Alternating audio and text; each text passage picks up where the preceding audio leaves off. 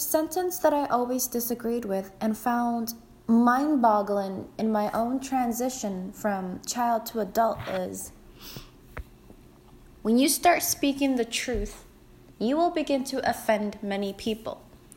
And the main reason I disagreed with it is because the truth is pure. The truth is free from unfiltered emotions that cause harm.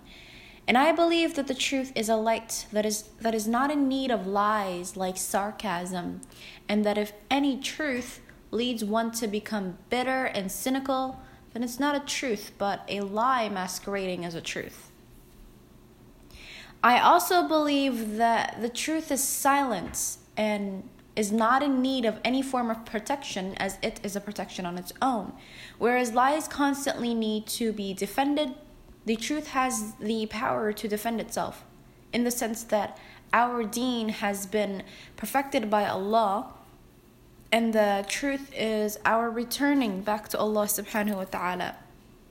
And if one begins to promote or speak up about Islam with the purest of intentions, why would anyone become offended? And I found the meaning behind the original quote. Just because the truth is pure, it doesn't automatically mean that people are pure. We remain ignorant in so many ways, one of which is believing that we already know everything pertaining to the truth. And that if anything aims to add on to what we think we know, or even challenge the way we think, the way we already think, then that thing is an enemy, right? Even if it's the truth. Hence why many become offended. Now, this is a huge problem. If people see the truth as an enemy, then how could any of us find guidance? And I found that guidance is actually a miracle.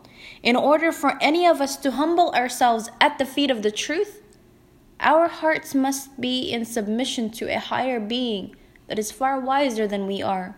Just like how we rely on our teachers to teach us about subjects that we know nothing about, why can't we apply the same logic to learning the truth?